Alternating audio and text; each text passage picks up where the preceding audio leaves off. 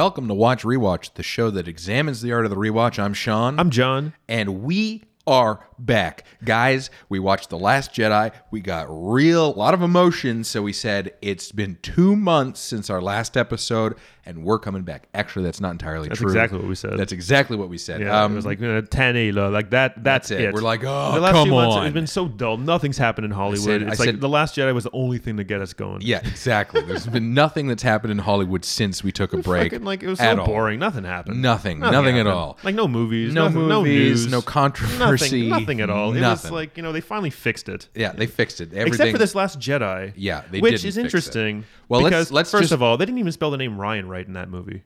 Yeah, R-I-N. Come on, guys. Two vowels and the two other things that are not vowels. Well, just a little groundwork. It is December 22nd, 2017. We're in the twilight of 2017. Jesus is 3 days away. Jesus is 3 days away. We're back, so we're like the second coming of Christ for that's you pretty guys. Great. It's a miracle. Probably. It's longer than Easter. I think I'm overestimating our influence on these people.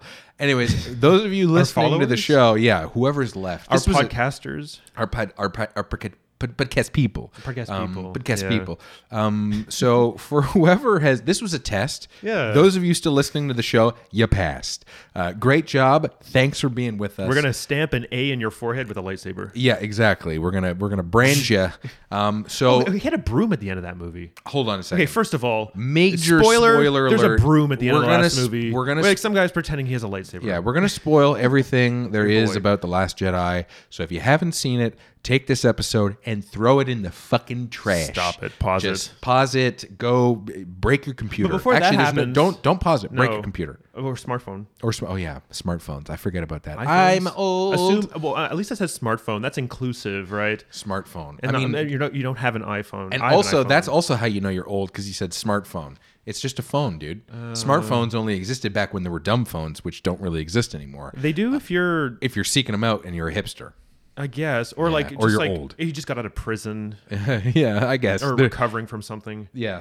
Yeah, you know, I'm that's recovering from The Last Jedi. Are you though? Because I felt a kind of Okay, so let's set the scene. Schadenfreude, I guess that's the thing. I loved the fact that this movie was going to piss so many people off. Yeah. As I was watching it, Yoda showed up. I couldn't believe that. Yeah. I started laughing. I think I was the only person laughing in that packed theater. Well, yeah, Yoda. Anyways, The Last Jedi, for those of you who have been living under a rock, has been fairly divisive. It has a 93% on Rotten Tomatoes, 92, something like that. With a cinema score. With a cinema score that's An quite, audience rating. Yeah, very low, 56%. Like 50s, in the 50s. Yeah. It's The lowest audience score since the prequels. Wow. So there's been a lot of think pieces Why? lately about what this means. People are saying, does the alt-right have a campaign? And I find that a little bit insulting, because a lot of people like me, I have major issues with The Last Jedi, but it has nothing to do with any kind of, there's been this, is it a PC backlash because they introduced a new female with character? Fox. I thought that might have been part of it too. Yeah, but I think there's Because Fox is part of Star Wars. Well- and it's like, Disney's now doing, like, if Fox had made The Last Jedi, it would have been a But better they haven't movie. merged yet. There's just the acquisition No. offer has been made. What happened with this movie? I think a lot of the issues, at least for me, the issues come from this movie. Star Wars: The Last Jedi is obsessed with subverting your expectations. Yes, it is. It's obsessed with it, and I think it's something that if you're not careful in how you go about that, it becomes kind of a narrative crutch. It's a twist for the sake of having a twist. Yeah. And this movie is filled with those. And the thing is, if you're going to subvert an expectation, Absolutely. you have to earn it. You have to Okay. earn it. And the whole thing about this movie for me was about earning the choices you make in a screenplay. And I don't think it earned many of them. And look, there's a lot of backlash for a number of different reasons, but the crux of it is people are upset with how they handled the character of Luke Skywalker.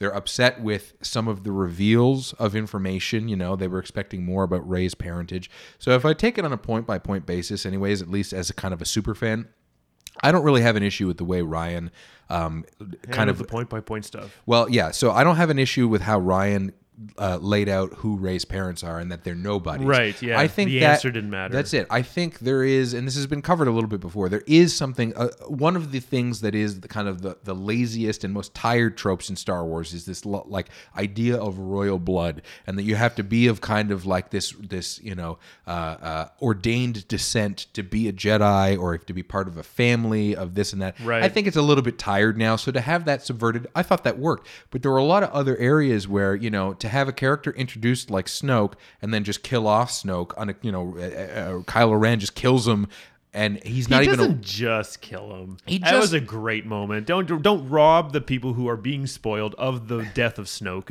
It's such a great moment in that movie when they kill him. It's a great moment dramatically in the moment, but I think the issue with all of these things is there's a lot of satisfying things. Yeah. Well, there's a lot of satisfying things in the moment, but a lot of them don't hold up when you start to think about them. So if you're going like for all the stuff that people are upset about, so people are upset about Luke, and so some of it I think is founded, some of it's unfounded. Okay, so the one of the arguments you get about Luke is that Luke in the original trilogy, in The Empire Strikes Back, Luke walks into a trap.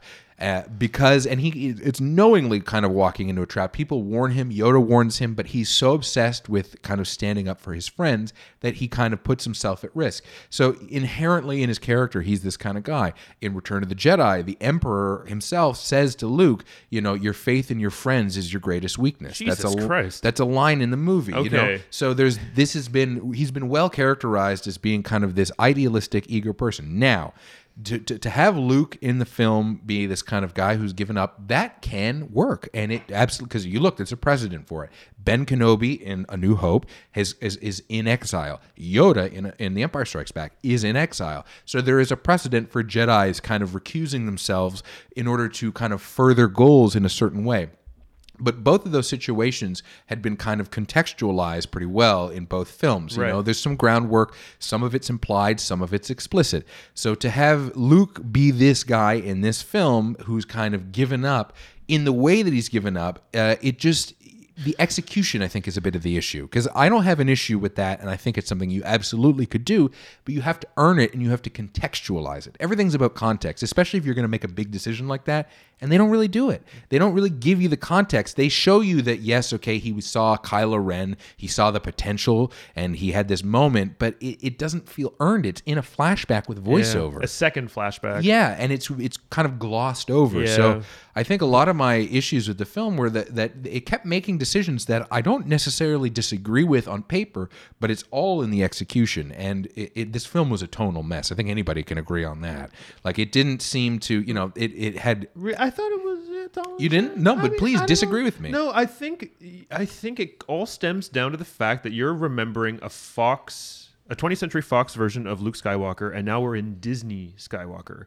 And but it's darker. It doesn't but you're even... coming at... I did not care about who Luke was before. I did not care about the 30-year stretch about where he is now. The movie was just trying to tell the story of this like old bastard who just refused to teach Rey. Yeah, that was it. Well, and I've seen that a million. That was Kill Bill Volume 2. Yeah, that movie, and sort of. To be fair, like, I think this is one of Mark Hamill's best performances. I think Ryan did a great compared job. To what? I mean, all the Star Wars to see him. I think he's better as a voice actor. Yeah, but I thought he did a good job, and and I'll preface all of this by saying, even though I disagree with this, I have the utmost respect for Rian Johnson as a director and as a writer. He gets the blame for all this. He's the one who gets the blame. Yeah, and people are being really shitty to him on the internet. But look, ultimately, movies, nobody sets out to make a bad movie. Nobody sets out to kind of upset people. He had a series of ideas that he thought were the right way to go, and he did them with as much integrity and heart as he could. I don't agree with some of them, and that's it. But this is a perfect time where I'm going to illustrate that I am separating the art from the artist here. Right. I'm just looking at the work. Rian Johnson, I think, is a great director in a lot of ways. I think he's better when he doesn't write his own material. Right. I think because a lot of the same problems that were in Looper are in this, in terms of kind of consistency in tone and story choices. The humor is so out of place in this movie. Yeah, and everybody says, well, Star Wars always had a sense of humor, and it's true. But if you look at The Force Awakens for all of its flaws, JJ understood kind of the beats and moments of the heart and humor of Star Wars. When was an appropriate time to bring it in? How far do you take it? This film was a little jokier sometimes, and it didn't the really... lightsaber into the ocean was probably the worst part. Yeah. Because at that point, you're just like, well, what the fuck are we watching? This Yeah. is just some like meandering like teaching lesson of like how you're subverting your expectations, what you're talking about. Well, that's there. it. And it was a series of subverted expectations that I think just didn't earn them very well. No. And it's funny because for all the critical acclaim, every single person I talk to, even the most ardent fans of it, are still a little cool There's on still it. something to talk about, to defend. If you love it, my poor little Keith loves this movie, and like it was almost like a moment for us to break up. Was how I was like had problems with it. He's like, "What? I thought you would have liked it." Well, now I don't know. Yeah. But that was. Bad. it's fair. I think a lot of it, like a lot of my issues are nitpicky, but I think Star Wars is the realm of the nitpicker. Really, I mean, it's there, and I think.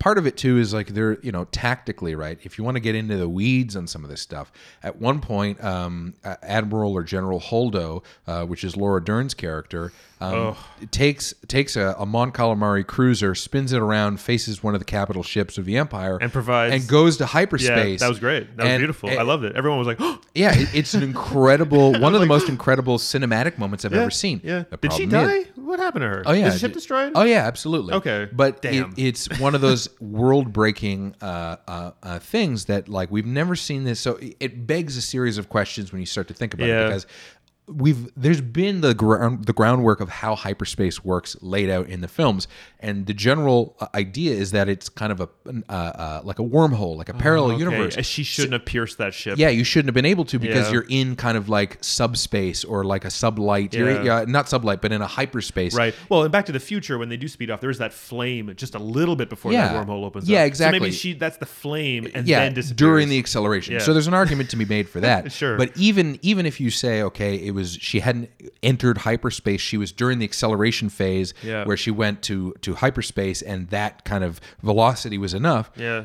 Then why haven't we seen this at any point in any of the other Star Wars films? Because you would beg the But question. You're driving yourself crazy. You're ruining the experience for No. yourself. But you would beg the question because science fiction lives and dies based on its kind of adherence to its own internal Carrie logic. Fisher floating in space. Oh, that God. happened before that ship part. Yeah. So the movie is already teaching you to throw all your expectations out the window. Right. Well, look, I mean, She fucking survived that thing. I couldn't believe it. And then she opened her eyes, and her eyes didn't crust from the ice and whatever. So we'll get to that in just a second. So the hyperspace question, though, if you take like a science fiction film, it lives or dies based on if it adheres to the internal the logic. foundation falls apart. Well, yeah, because you can't. Then you can just do anything all the whatever time. The hell. It has to be somewhat. Jedi's being shot at by many machines teleporting their minds from another planet. Well, we'll get to that. But to be consistent, you have to kind of stick to some rules. Yeah. And so the hyperspace thing at least begs the question: why didn't the Empire or the Rebels start building ships? And you can have an R2 unit or something pilot a ship, simply Absolutely. build those ships and have suicide ships that would just light speed through other These ships. screenwriters aren't smart enough. Well, I think it's something to at least, and look, there might be explanations for why, or and nobody, but it feels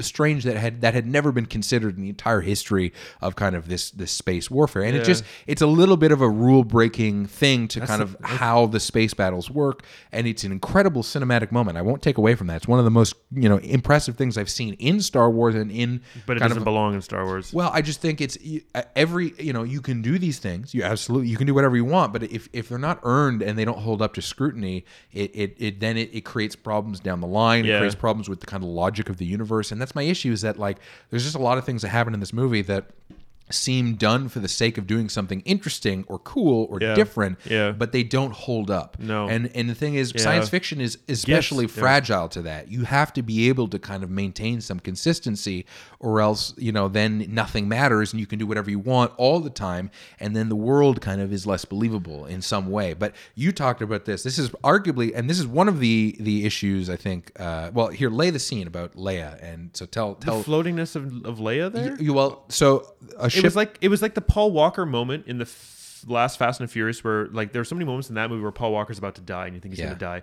In this movie, they kill the fish and they kill Leia because of Adam Driver doesn't shoot the ship and someone else shoots the ship. Yeah. And Leia gets sucked into the vacuum of space. Yeah, so they fire weapons on the bridge of this Mon Calamari cruiser. Right. And all of the kind of leadership are in the bridge. Everyone's there. Yeah, and they all get sucked out into space. They're There's dead. A line, Admiral Akbar is killed. And Everybody. Because Carrie Fisher's dead too. So Yeah. this makes sense.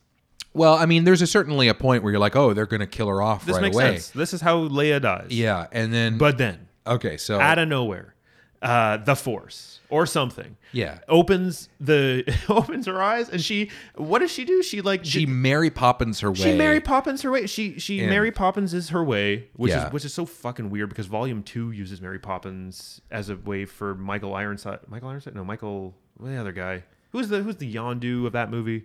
I don't know.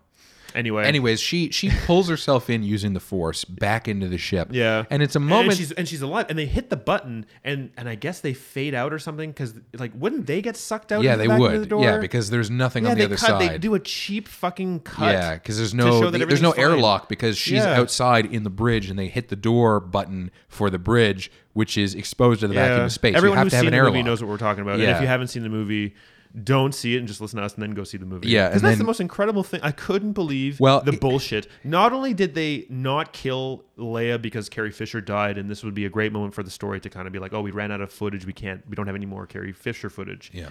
But they bring her back in a way that we've never seen in Star Wars before. No. Where this fucking character, she's never been confirmed a Jedi. No. This is the lineage bullshit that you've been talking about. Yeah, where she's Force sensitive, and they've Force established sensitive. that. Yeah, never seen this woman with, but she can just Disney princess herself into like the rest of the movie. Again, it didn't feel earned. You know, I couldn't because, believe that. you I know, laughed. I laughed in my John Cynic asshole way, where but I was a like, lot "What of- am I watching?" Of all, that's the one. That's the one scene that even the people who love the movie find that scene a little hard to Couldn't take. believe it. Yeah, because it's just the execution is all wrong. It reminded me a lot doesn't- of- and it doesn't look good. This No, it effects- doesn't. I was going to say it looks like Meryl Streep's character in Steven Spielberg's Artificial Intelligence. Did you ever see Artificial Intelligence? Yeah. Okay, so Haley Joel Osment is literally talking to a blue fairy in the third act. Yes, That that's is- Meryl Streep. That's Meryl Streep's voice. Okay. The I don't know. It's like a doll or something that's moving, but that looked like Carrie Fisher to me. Yeah. From 15 years ago. Well, that movie. and it, like she's in this big dress. The dress doesn't move a lot. No. It just her and the- eyes, Yeah. like her skin, or I think her pic. There's a lot of problems with that movie. But here's the thing: we're talking a lot about it. I feel this movie has more of a soul than Force Awakens does.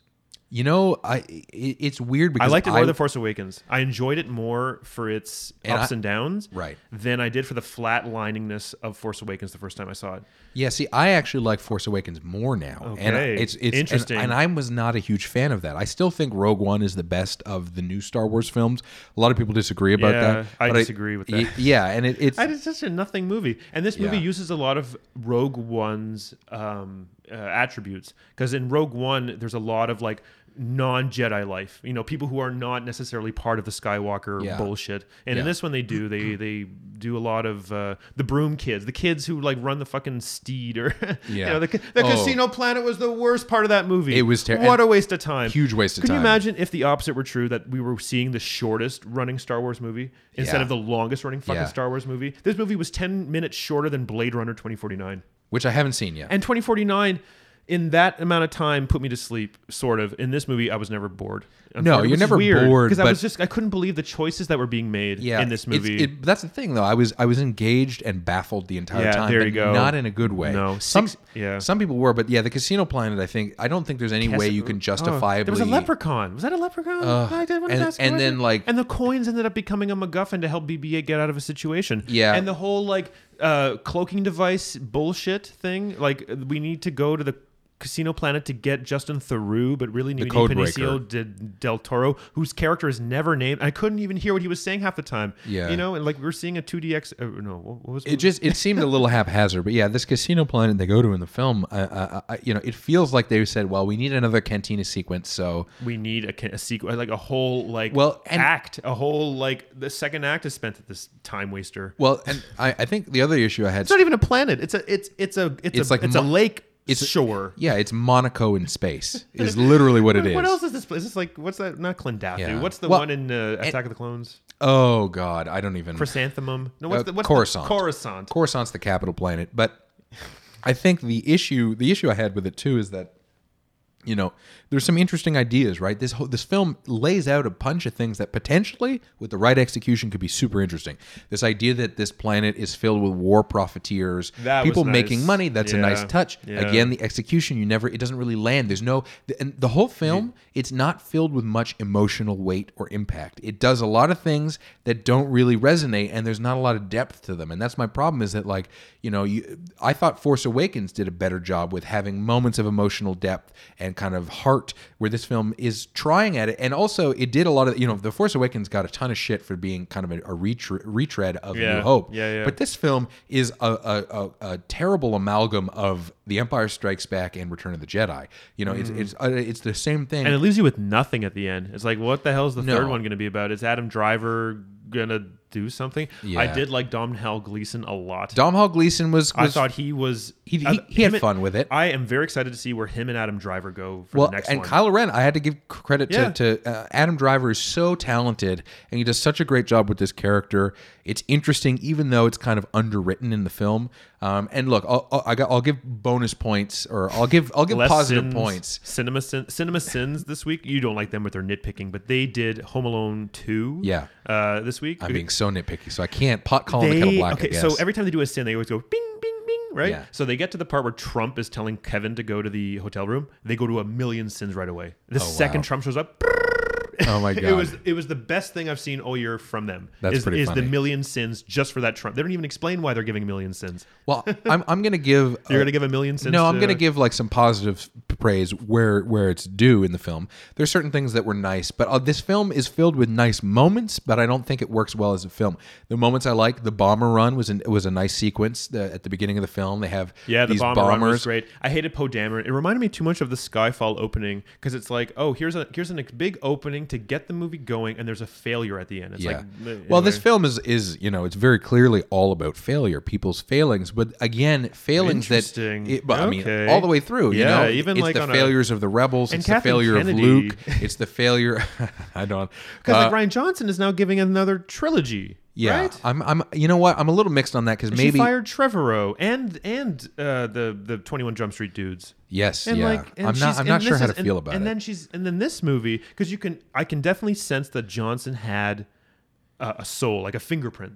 Oh yeah, going into this movie, it's very and clearly I can feel his the fingerprint movie. Even like Rose, I hated Rose so much in that movie. First of all, Rose's character is the Rey substitute for Finn's. Because Finn isn't a character unless he has somebody with him. Yeah. And Finn was the worst part. And I feel like a lot of these characters... Well, both of them were underwritten. Because Rose, conceptually... Rose was overtly written. She was tried and true and blue-blooded and loved the opposite of the bad guys. She was a 100 true good guy.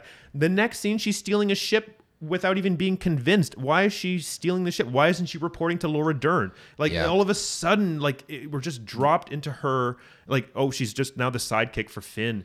But that's the thing, is this film is full of those choices where they decide to do things and they don't really lay the groundwork very well. Rose, conceptually, I think, could have been a really interesting character to have, a working class character. The Rogue One aspect of it. Yeah, the kind of the grit and the heart and soul of the Rebel Alliance are these technicians and these people. The deaths were felt, though, in this movie. The body count in this movie, actually, I felt it. Like how the rebels, at the end of this movie, they were like single digits. Yeah, no. I felt it. And that worked. And I like the idea, the kind of... It didn't make a ton of sense, but the ship on the run was an interesting concept, although you go, why didn't just one of the Star Destroyers hyperspace just in front of the other ship? They could do that, and because they don't have an issue with fuel, the other one does. It didn't make a ton of sense, but it was a MacGuffin, right? Yeah, there was a lot of MacGuffins in this film, but Star Wars has a history of being just about MacGuffins. It's all about how you do the MacGuffin that makes, the Death Star is a classic MacGuffin, but how you deal with those things, it's all in the details, it's all in the execution, and I feel like, again, they didn't... was test audience and Kathleen Kennedy, and it was just like... No, I don't. I think it's an auteurish version of Star Wars. I just think maybe not for the best. I think, I think the audience reaction kind of illustrates that, and I think people online and I have to kind of criticize. The IMDb reviews are ruthless. Yeah, and Ruthless. my issue right now is currently with like the journalists and the kind of the film critics covering this. They seem to be scrambling to kind of find reasons why people don't like it, and a lot of them seem kind of accusatory. Like it's like there's a PC backlash, or there's Really? there's been some of that, or Yeah. is the alt-right triggering? I read about that. Yeah, and it was just like really it's like, reaching. It's really reaching. Can you not at least accept that people are not entirely satisfied with the execution of it? And I Right. think it that, wasn't the movie people were anticipating, and like you no, have to, and again, you can absolutely do all of the things the movie laid out to do. Every specific choice, you could do those. It's just the execution that changes it. So I don't have a problem Yoda with thing. the Yoda thing. couldn't believe it. Like, might as well while you're at it. At that point, I don't know if Yoda showed up before or after Snoke died, but like Snoke's death was just so shocking that I'm like, wow, like what's the rest of the fucking series gonna be about if this idiot's dead? And this idiot that apparently in The Force Awakens was so like important. Well, and that they never lay out why he was important or why he was so powerful. If he could just get killed unawares. And I thought they destroyed this. Like, what are they? The first Awakens? No, what are they First called? Order, yeah. The First Order. I thought they like left them limp in the last movie. Well, and and in that's- this movie they've like they've managed to catch up. Well, and they've also never really explained why. How at they the came end back? of at the end of Return of the Jedi, they defeat everything's the great. Empire, and they create the new Republic, and it's this big, strong kind of alliance of worlds. They never explain how somehow the New Order has an infinite resource of ships, and now they've come back around to be. And it seems like they just did it because they have to have the Rebel Alliance back, and it's a way to have they have to be the underdog. But they never justify getting them back there, and it's a series of these things where it's just and a lot of it's not justified. And again, science fiction, I think, lives or dies based on the world has to make some sense. You can bend the rules, you can break the rules, and I think you have to earn those things. And this film just doesn't do it. I think the ending note of that like Jake Lloyd looking motherfucker holding a broom Right, really doesn't set the tone properly. Like you're leaving the theater looking at some guy with a tool that helps you clean up shit, and this is what you've done. You're cleaning up shit after you've watched this. Well, no, look, I understand the sentiment behind it, right? The Empire, what appear to be losses for the Rebel Alliance, or rather the Republic, end up being wins in a broader sense because they've inspired this rebellion at the grassroots level. Yeah, these young people, the grassroots level. I know that's what I felt. That's what they're doing. That's how I felt. But it's from from a story perspective, I don't think it's earned. And they went back to Casino Planet. Yeah, casino. But that whole thing with the like giant cats, that race, was totally useless. It felt Pod like racing. It reminded me of pod racing. Yeah, there and are a lot of pod racing moments in this Yeah. movie. Oh, and like Rose killing herself to save Finn because she loves him because of something, even though she was Yeah. ready to turn him in.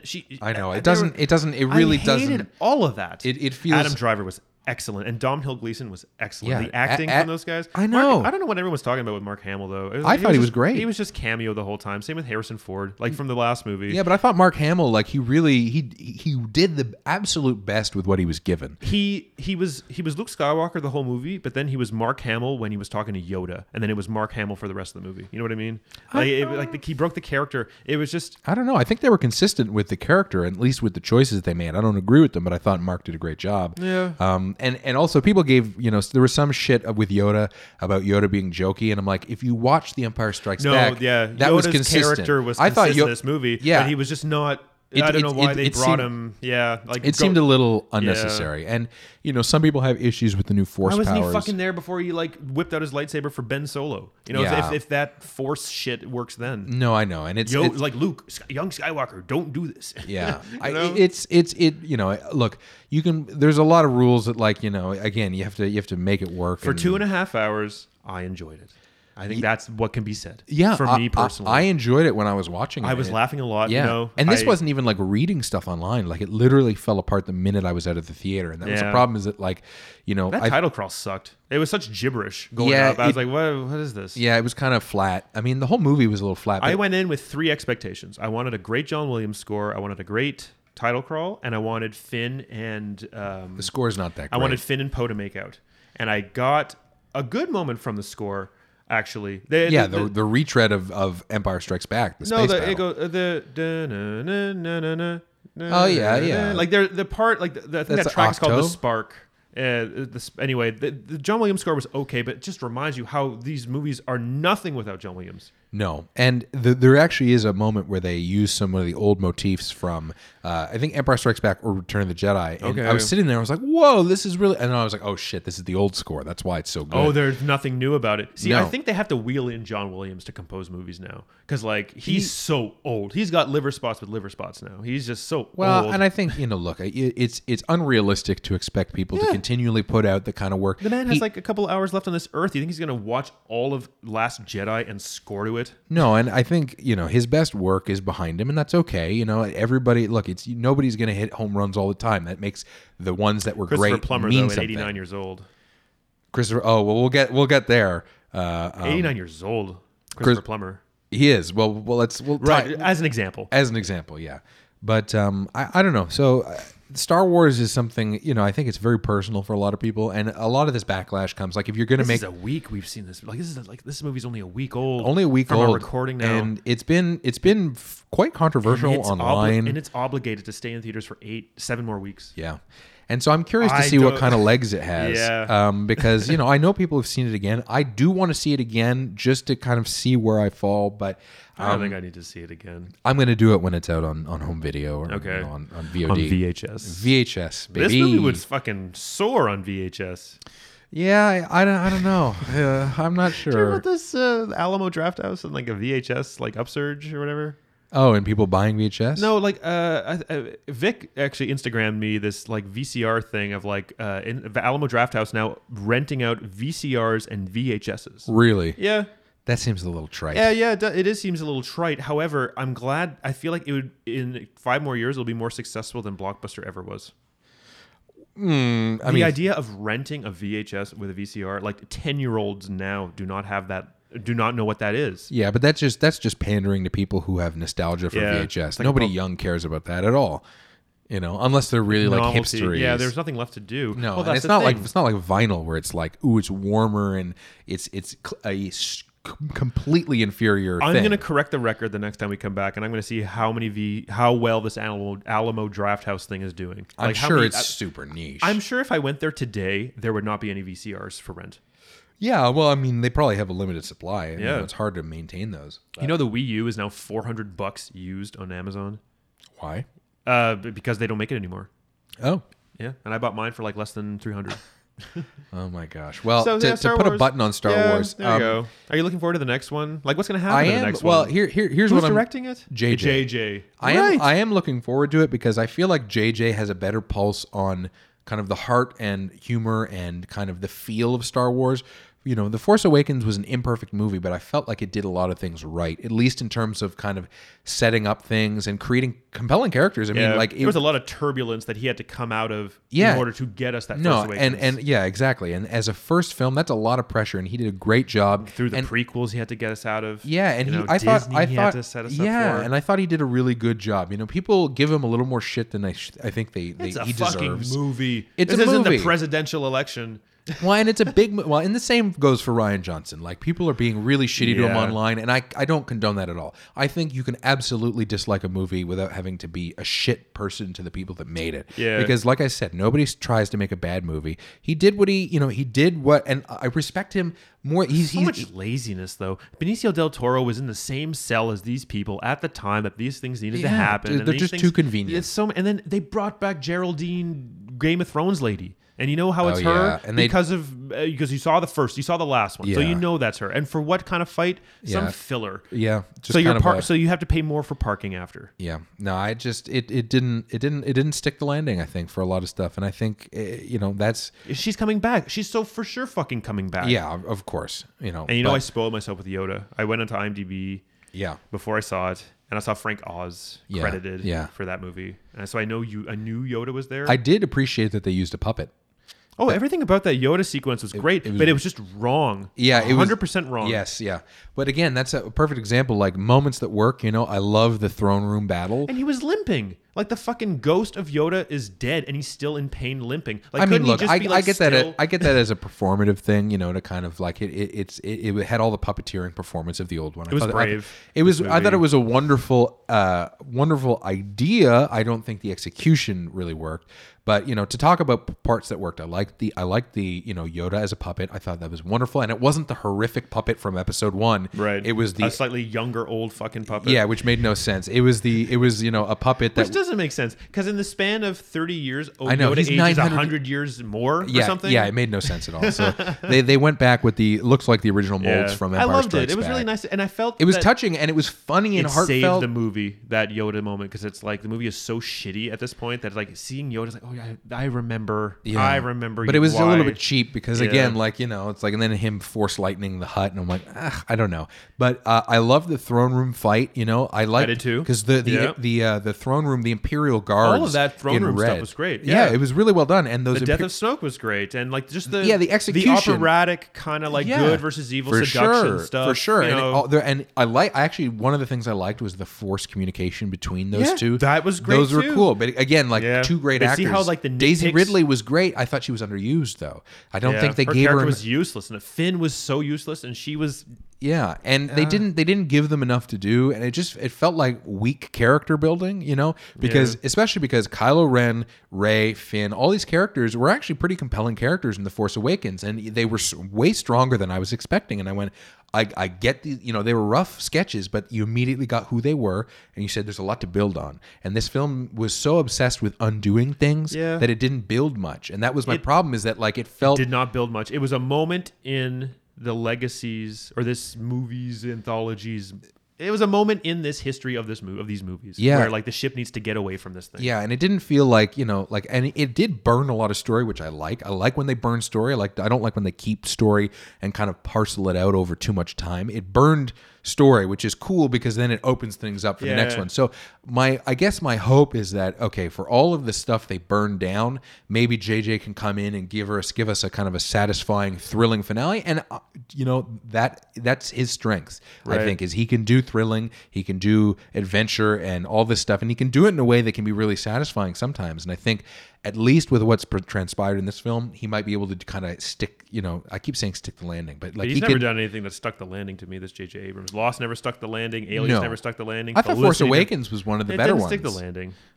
It was good the first time, but then you think about it and you're like, oh, I did watch A New Hope. But I do admire his being able to go through the turbulence because he had the prequels to kind of expect. And deliver something that was you know, relatively satisfying for for a lot of people. And I think in hindsight, relative to this film now, I think it holds up better. You know, you see what you see how he kind of he was able to balance a lot of the elements that are hard to do in Star Wars. You know, the kind of the fantasy, the humor, all that stuff, where this film just didn't quite get that balance right. This movie was very weird. It was strange, and I don't think, you know, look, and some people love it, and I respect anybody who thinks it's good. I respected the creature elements out of it. Like, you know, now that we've like shit on this movie, now we can get to the good stuff about it. Like, I admired the puppetry, all the creatures, Luke sucking on those titties, you know. Oh, the blue milk, that was a moment. And those like those sister frogs or those. But I like amphibians. that we don't get any backstory for any relevant characters, but we do find out where blue tit milk comes from. Fucking Benicio del Toro was so terrible. Laura Dern was wasted.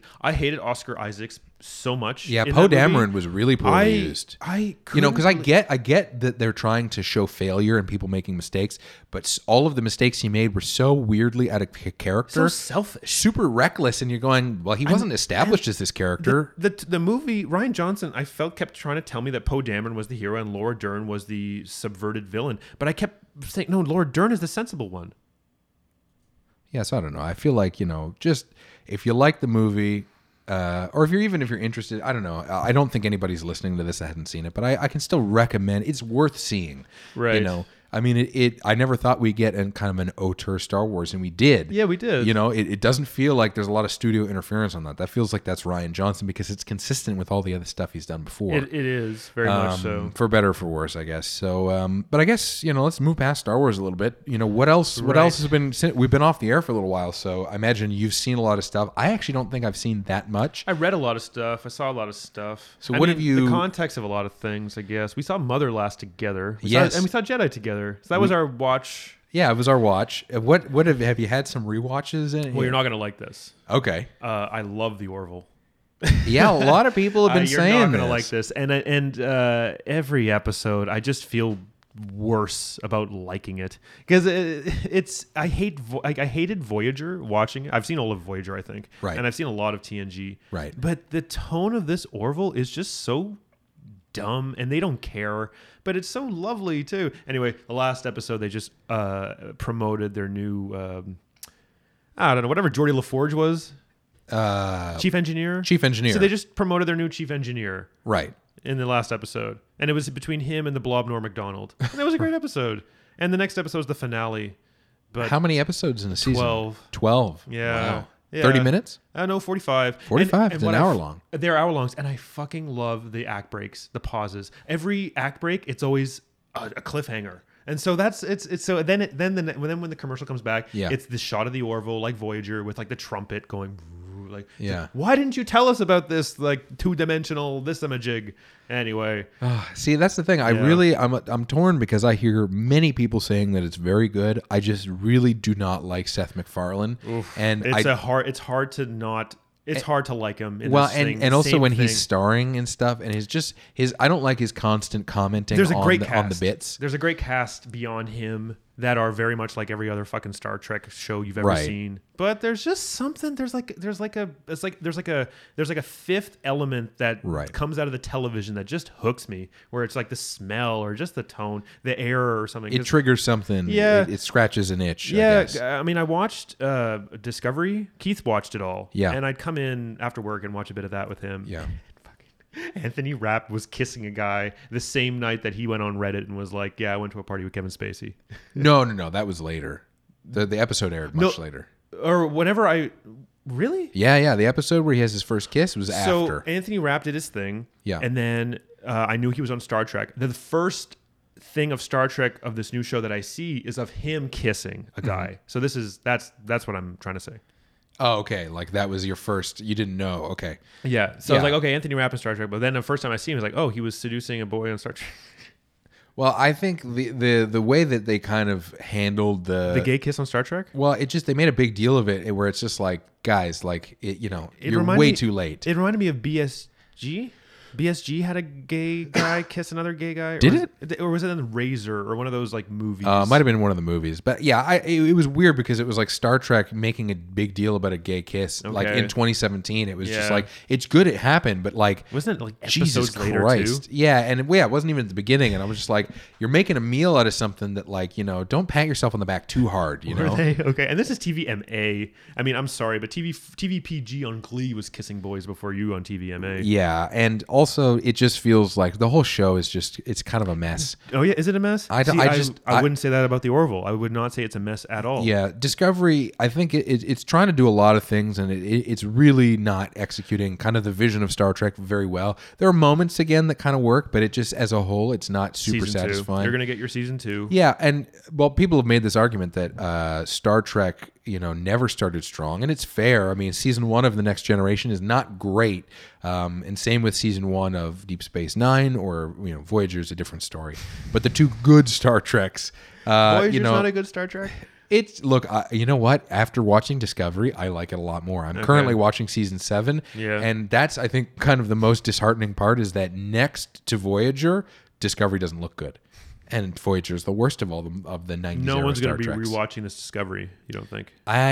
Who's rewatching stuff anymore? Anyway, I don't know. I mean, my watch of Star Trek isn't even a rewatch. It's just kind of watching it for the first time as an adult because I saw piecemeal as a child, but I never really understood any of the themes or kind of had an appreciation for what they were doing. It was just Star Trek. It was on and it was cool. It was sci-fi. Yeah. But yeah, the Discovery the mid-season finale kind of came up and it just, the interesting ideas, but it just, I don't know. It's a weird show, but the Orville, I'll have to give it a chance, I guess. Okay, yeah. Start with the first episode. It's not. And I think you prefaced one of these Star Treks with like, no, you have to watch maybe a couple more episodes. Yeah, in. you have to give a few episodes. Yeah, no, the Orville right away from the very first episode. I've been with it. Okay, you were right away. Okay, that's good. And remember how we watched you've seen the commercial of the Orville, like the pilot. Like the pilot is in the promos of the show. Like, if you've seen the promos of the Orville, Yes. that is the show. Okay. There's no surprises. You know what you're gonna get. You know what you're getting, and Yeah. but there's just the earnestness. There's an earnestness. I can appreciate about having being sci-fi. earnestness. Yeah, they really don't care that they're so hokey Yeah. for some reason. Well, that's Yeah. that can be admirable. I think it's just the dumb jokes that I'm just not looking you're not forward to. prepared for either. Like they're in the Yeah. middle of some conflict, and then it's like, "Can we have pizza?" It's like, Ugh. whoa, what? It's so weird. An act break. Yeah, you know. yeah. So what else have you seen What over else the have break? I seen? Yeah, Anything? 2 months. I went to the movies. I saw Lady Bird. I saw Dunkirk. I saw Dunkirk. It was good. IMAX. Fast and furious. Less Yeah. than 2 hours. Yeah, I haven't seen either of those. Lady Bird being actually talking about Rotten Yeah. Tomatoes, the most highly rated thing. How did it hold up? Was it good? It was good. Yeah, I like it, but indie twee. Indie tweet, does it have a little bit of that? Yeah, it's got a lot of tweet. There's like Lady Bird, right? Yeah. Yeah. There's a really great moment. Spoiler, because like the movie, I think the movie connected with me a lot because of it. I have a sister, and I saw a lot of the relationship between the mother-daughter in this movie, Mm-hmm. and like this is a low middle income family, and so like money is a big part of this movie's existence. Like, Right. she can't go to some universities because they don't have the money. Right. She can't have fun because a lot of the money. Her and her mother love going thrift shopping. A lot of things to do with like low income families in this movie, which I find odd that this movie would have 100% because it's like everyone's so up their own ass. A lot of this movie has to do with like income brackets. Yeah. Anyway, so at the end of the movie, she's sending her daughter off to college, and they get into a fight. And she's like, "You're not going to see me off," because she's flying to New York. And she's like, "No, parking's too expensive." And so she drives around the roundabout, the mother, without saying goodbye to her daughter. And the mother's crying during the roundabout. And then she's like, "Oh, I get to go back to departure," but it's too late. She's already on the plane. Right. So that was like, I almost cried at that part. Oh, that's good. Well, I'm glad that it has it resonated. I mean, it seems to be kind of the case. People really love the movie. And it also came out right in the heat of all that Viper's Nest stuff that we've been not talking about for the last 2 months. Right. So it was a little beacon of pleasantness. It and, was, and, you know. yeah, a lot of like fragile masculinity in that movie, and a lot Yeah. of like empowering femininity. Oh, good. Well, it's nice to see that come through in this, kind of sea of toxic masculinity that's been kind of in the business for the last little while, which Yeah. I'm glad we kind of Yeah. sidestepped a little It- bit. I think it did. there are places to have that conversation. But it started in the industry, and then it's blossomed into Yeah, everything it's the culture. else. Yeah, for sure. exactly. Yeah, it's something a little bit bigger. I'm trying to think if I've seen anything. I'm wondering. This bit, but I've rewatched. I actually rewatched a few days ago MacGruber. Oh, yes. That's which nice. it holds up actually remarkably well. I love it. It's very dumb. It's directed by Jorma Taccone. Jorma from the Lonely Island Gang, Yeah. starring Will Forte. And it was the SNL skit, and they just spun it into a movie. Lionsgate's Lorne Michaels production. Yeah, and it's super funny, and although Kristen Wiig's very funny in it. She's really good. She goes to a cafe and is funny in that movie. yeah, That's all I remember. Yeah, it's really it held up pretty well. It was weird though watching it. Some of the jokes, I'm like, it was made in 2010. Some of the jokes you couldn't even do now. No. And I was just sitting there. I was like, oh wow, like It was just sitting there too at Blockbuster when I was working there. No one rented MacGruber. No one was renting at that time. No, it didn't do well critically or financially, but I think Now it has. I think at least it's got a cult following. Yeah. It's got some Victor von, or is it Dieter von Kuntz? It's Val Kilmer. Val the villain. Kilmer is the bad Yeah. guy with a horrible ponytail. Yeah. And, like little details like MacGruber's like love of soft rock. Now, when you put it on, did you watch it? You were rewatching MacGruber on I watched it with a couple of friends. like Netflix or Prime. It was or- on Netflix, yeah. I see. Yes, And it wasn't a DVD. It you cost put the in. same to buy it as to rent it. So when we were over at the friend's place, one of them bought it. Oh. Just because it was $4.99. So Okay. either rent it $4.99 or buy it $4.99. Might as Yeah, well buy it. there and you then go. you have it in your digital catalog. This time next week, we're going to see Will Forte on Kickstarter, starting MacGruber 2. MacGruber 2, Electric Boogaloo. Yeah. I saw that. I'm trying to think what else I saw. I don't. Well, you've think, been rewatching Voyager. I know, like that's your homework. yeah, I've been doing Voyager season 7, which The again, Simpsons? How are you in The Simpsons? Nah, I dropped off. We talked about like Yeah. episodes ago.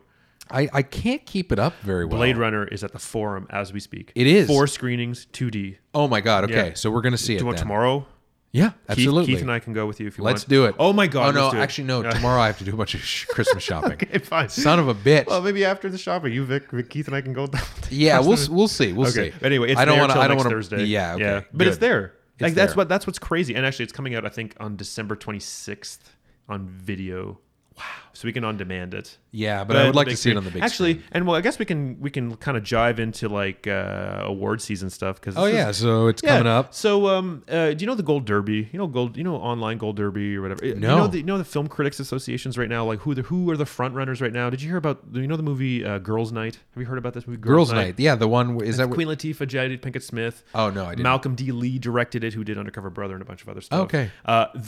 The Melissa, I don't know, I don't want to equate it, I don't want to say it's like Bridesmaids but for like the African American community, but it's like that kind of like 4 women, right? And they're all oh, I remember seeing trailers for it. Yeah. So I would wager that the Melissa McCarthy of this quartet just won the New York Film Critics for Best Supporting Actress. So this movie got a big bump. Oh, nice. Because of one of the acting some unknown actress. Right. Laurie Metcalf is also up for Best Supporting Actress. Same with Allison Janney for I, Tonya.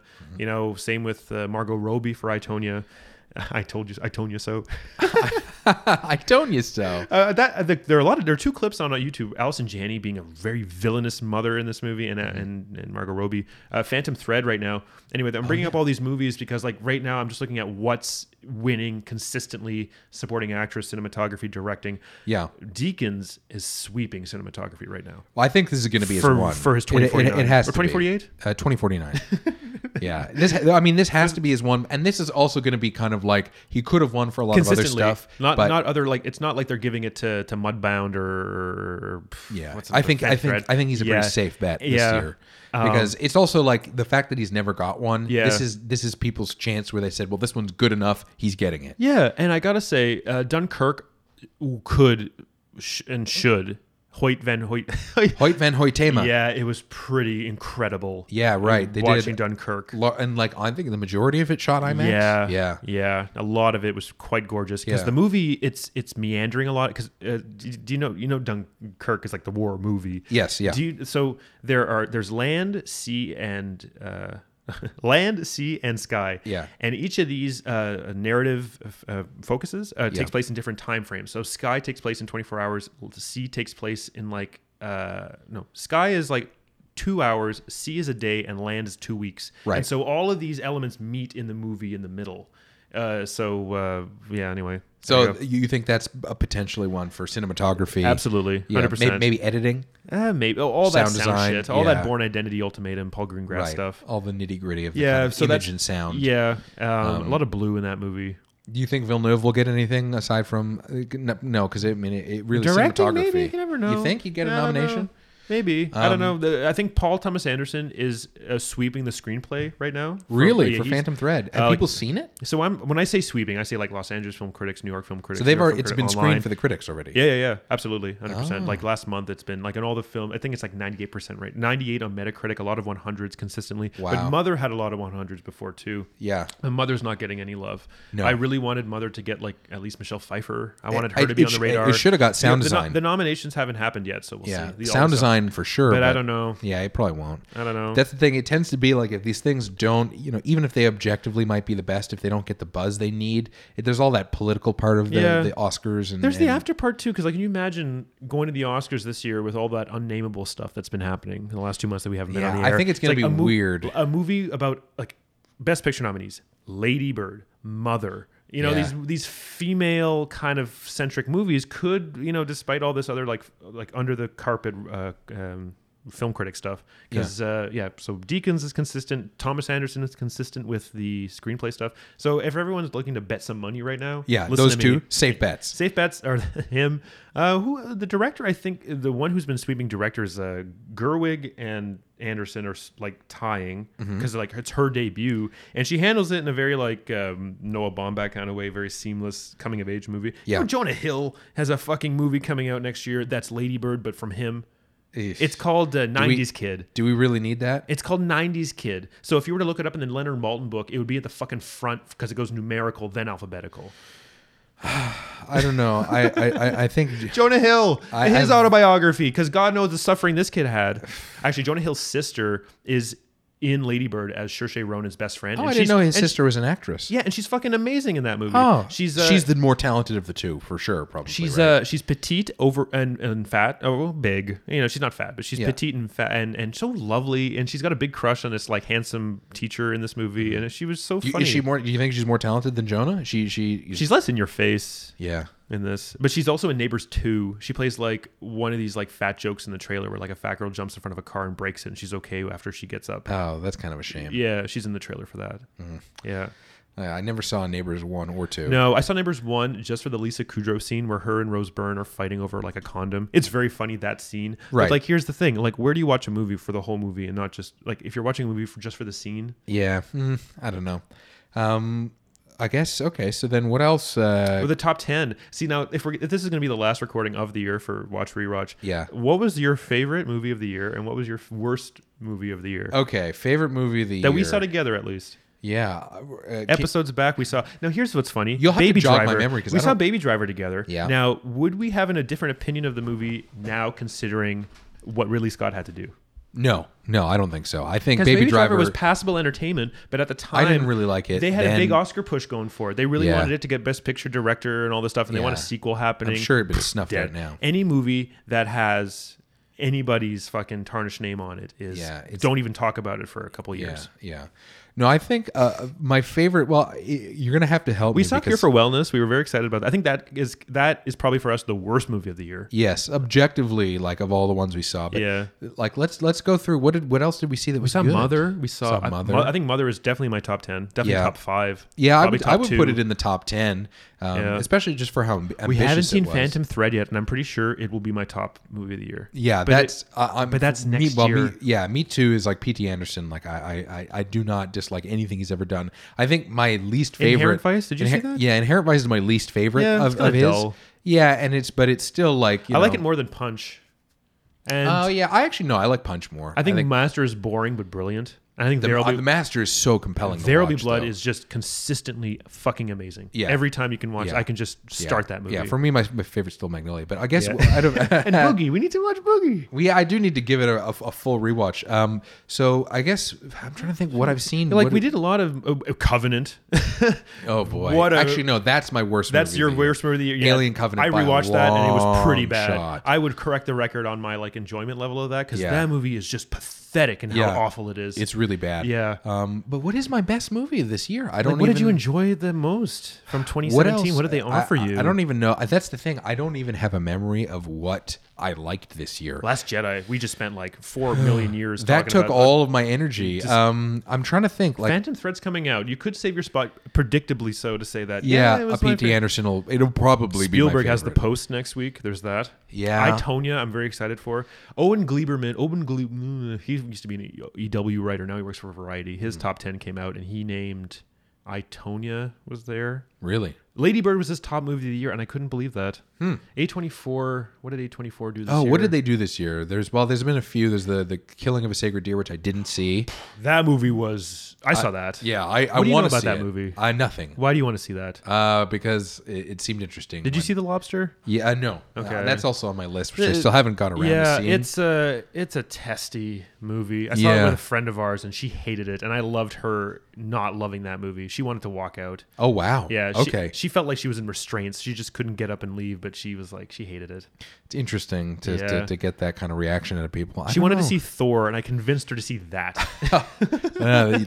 You definitely an about face there. And I never finished. You Last Jedi'd her. But here's the thing: the top 10s, because Steven Soderbergh, he doesn't do top 10s every year. He does what he watched that year, and his lists are always very compelling. And so, in that respect, I didn't finish Mindhunter.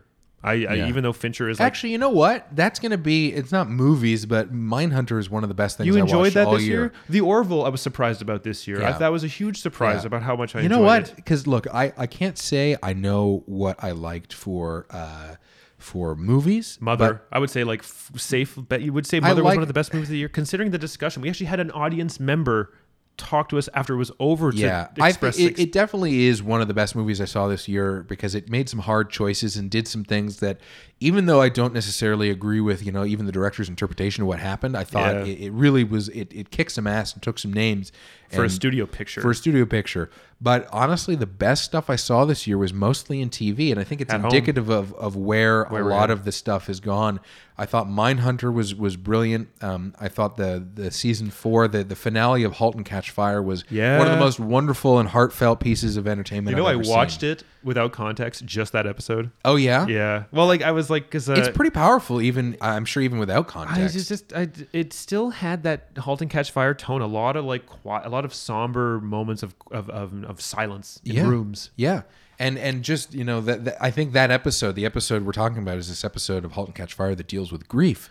And I think it's one of the most honest depictions of grief I've ever seen, where, like it comes back to this idea that grief happens in the small moments. And I think that almost if I can consider that a movie for this year, that episode, that moment. It was such a wonderful episode and such a touching and heartfelt and real thing. And for me, it's all about, like what kind of connection do I forge with the material I'm watching? And that was one of the things that like hit me right in the soul. Yeah. And I thought beautiful and kudos to everybody involved that made it. It was amazing.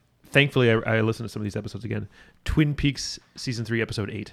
Yes. One of the greatest things I've ever seen. This episode to you is why I want to watch it. I want to just watch this episode. Yeah. It's like the I'll existential credit, dread you kept talking about. Yeah, and also the finale, which I hated and then loved, which is again, this is I'll call it, we'll put a button, come back around to The Last Jedi, right? Yeah. I think a lot of movies, you have the experience of watching it and then you have the time after. Yes. And so the problem is, if you would have asked me immediately after watching The Last Jedi, I might say, I guess I liked it, but I would have been cool on it. Yeah. But I think you need time. stir. You need time to kind of sit and let things percolate and see where you fall. And The Last Jedi, I had a moment where, I watched the movie, I thought it was okay, and then I really grew to dislike it.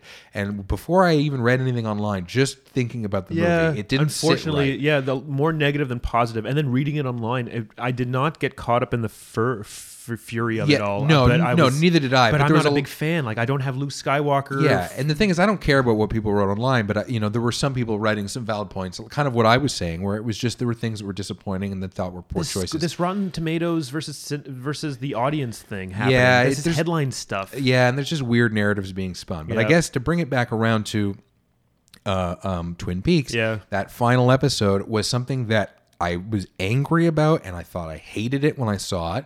And then within a few days, I realized, what Lynch was doing became apparent, and I couldn't help but love it. Yeah. And again, that was before I had read anything and kind of dug in. It was just sitting with it. You realize that revulsion and that anger and that fear is all intentional. There you go. That's kind of a masterstroke. And I think that's Lynch's kind of hallmark there, is that he was able to do that and evoke that response. And it seems to be generally the consensus that people were really bothered by the ending, but then grew to love it because you can't help but not, because he laid all the groundwork and he earned it. Every single thing he did, he earned it, him and Mark Frost. And to me, that's, I think, the theme of this episode is you got to earn it. And when you do something like that and you earn it and you finish in a way that is undeniably great, that I think is the epitome of great filmmaking, great screenwriting, and all the other trades that go into it. I think that's what I feel this year, man, is you got to earn it. You got to earn it. You got to earn it. So, I think we earned some of it this week. Hopefully, I think so. But I'm glad we're back. Please drop us a line on Twitter, on Facebook. The addresses. It's pretty catchy. We're there. We're back. We're going to be kind of interacting, and we're going to be doing episodes. So this is probably the last one for this year, but we'll have plenty of new stuff in January. So thanks for bearing with us during this little break, and we're happy to hear from you guys. So send us an email, drop us a line. Let's engage in some Twitter things. We got a few people. We got Martin and a few other gang there on Twitter. Twitter, wow, notifications. Like, a lot of my problems is that I don't know, my phone has these buttons that turn off notifications. And right. So it's like I'm missing out on the fun. Yeah, that's okay though. So I guess thanks for friggin' Lupita Nyong'o was in fucking Last Jedi. Yes, that's it. But we didn't even talk about that. I know. My God. Just for a second she was in it. But thanks for joining us happy again. Holidays. Happy holidays. John has a little. Oh, there you go. It's like a holiday thing. Yeah. So what happened in the Star Wars? Have you ever seen the Star Wars holiday thing? Oh God, You have seen that. Yes, Okay. we will. We'll get into that next week. But right. For is those that of worse you than this thing? That's a deep question. Can't ask that in the last 5 minutes. Okay, Jim. right. All right. I have a lot to say on that one, but we'll have to watch it and then Well, do it. I can't wait until we see Phantom Thread. Yeah. Oh, me too. I'm very excited. very excited about that I guess, from both of us, Merry Christmas, Happy Hanukkah, Happy Kwanzaa. Yeah. And Joyeux fêtes. Yeah, Joyeux fête. Happy holidays for any and all of the holidays that you celebrate this year. Thanks for joining us. Thanks for being here in and 2017. 2018 is going to be great. The 25th, though, I hope everyone rewatches and watches all their favorite shit. Yeah, do it. On Christmas, that's the kind of one of the great parts about Christmas and the holidays in general is you get that time to kind of watch some of your favorites. Unofficial Christmas movies. Total Recall and Casablanca are unofficial Christmas movies. Yeah, you get exactly. And you get Die Hard is not a Christmas movie. Get over yourselves. That's the whole thing. I saw a really funny meme about this. Yeah, me too. About the hipsters, anyways, so from all of us here at Watch Rewatch, have a safe and happy holidays, and we will see you next year. Bye, James Earl Jones. Bye. Bye. Bye now.